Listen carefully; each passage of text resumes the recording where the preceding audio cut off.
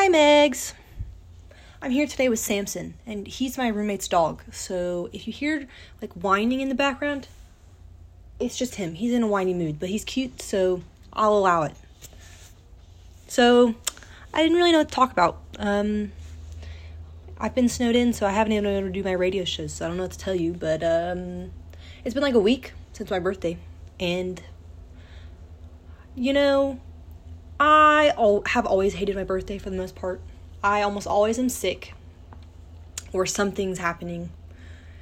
And I used to not even tell people about my birthday because it was easier. Because the thing is, I feel like I always get disappointed. This year, I think, is the first time I haven't been disappointed. Because it's just always like, I put a lot of effort into other people's birthdays because I very much enjoy them and I don't expect anything in return.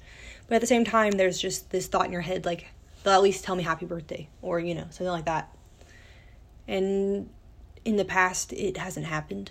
And so I just quit telling people because I didn't have this expectation that they would, tell me happy birthday or that they would do something. And so it just made my life easier.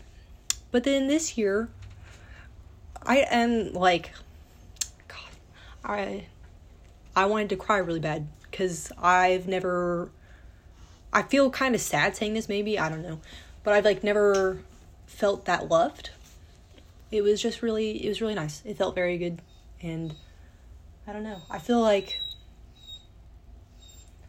I know, it's so sad, Samson, I know, so whiny, I know, but yeah, but then also it marks a long time since I have been in a really, really, really, really bad place, like the worst I've ever been.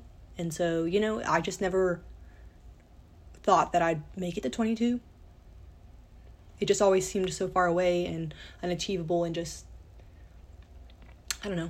I made it almost not possible. But then I'm here, and I'm here to stay, hopefully. I'm gonna bother everybody for a really long time. And I'm gonna actually become a hag, 22 supposedly, but I'm gonna become a real one, It's my life goal. It goes like, I'm gonna be a wine ant, and then I'm gonna become a hag. I feel like those steps are one after the other, That's what I'm gonna do with my life. That's what I'm gonna do.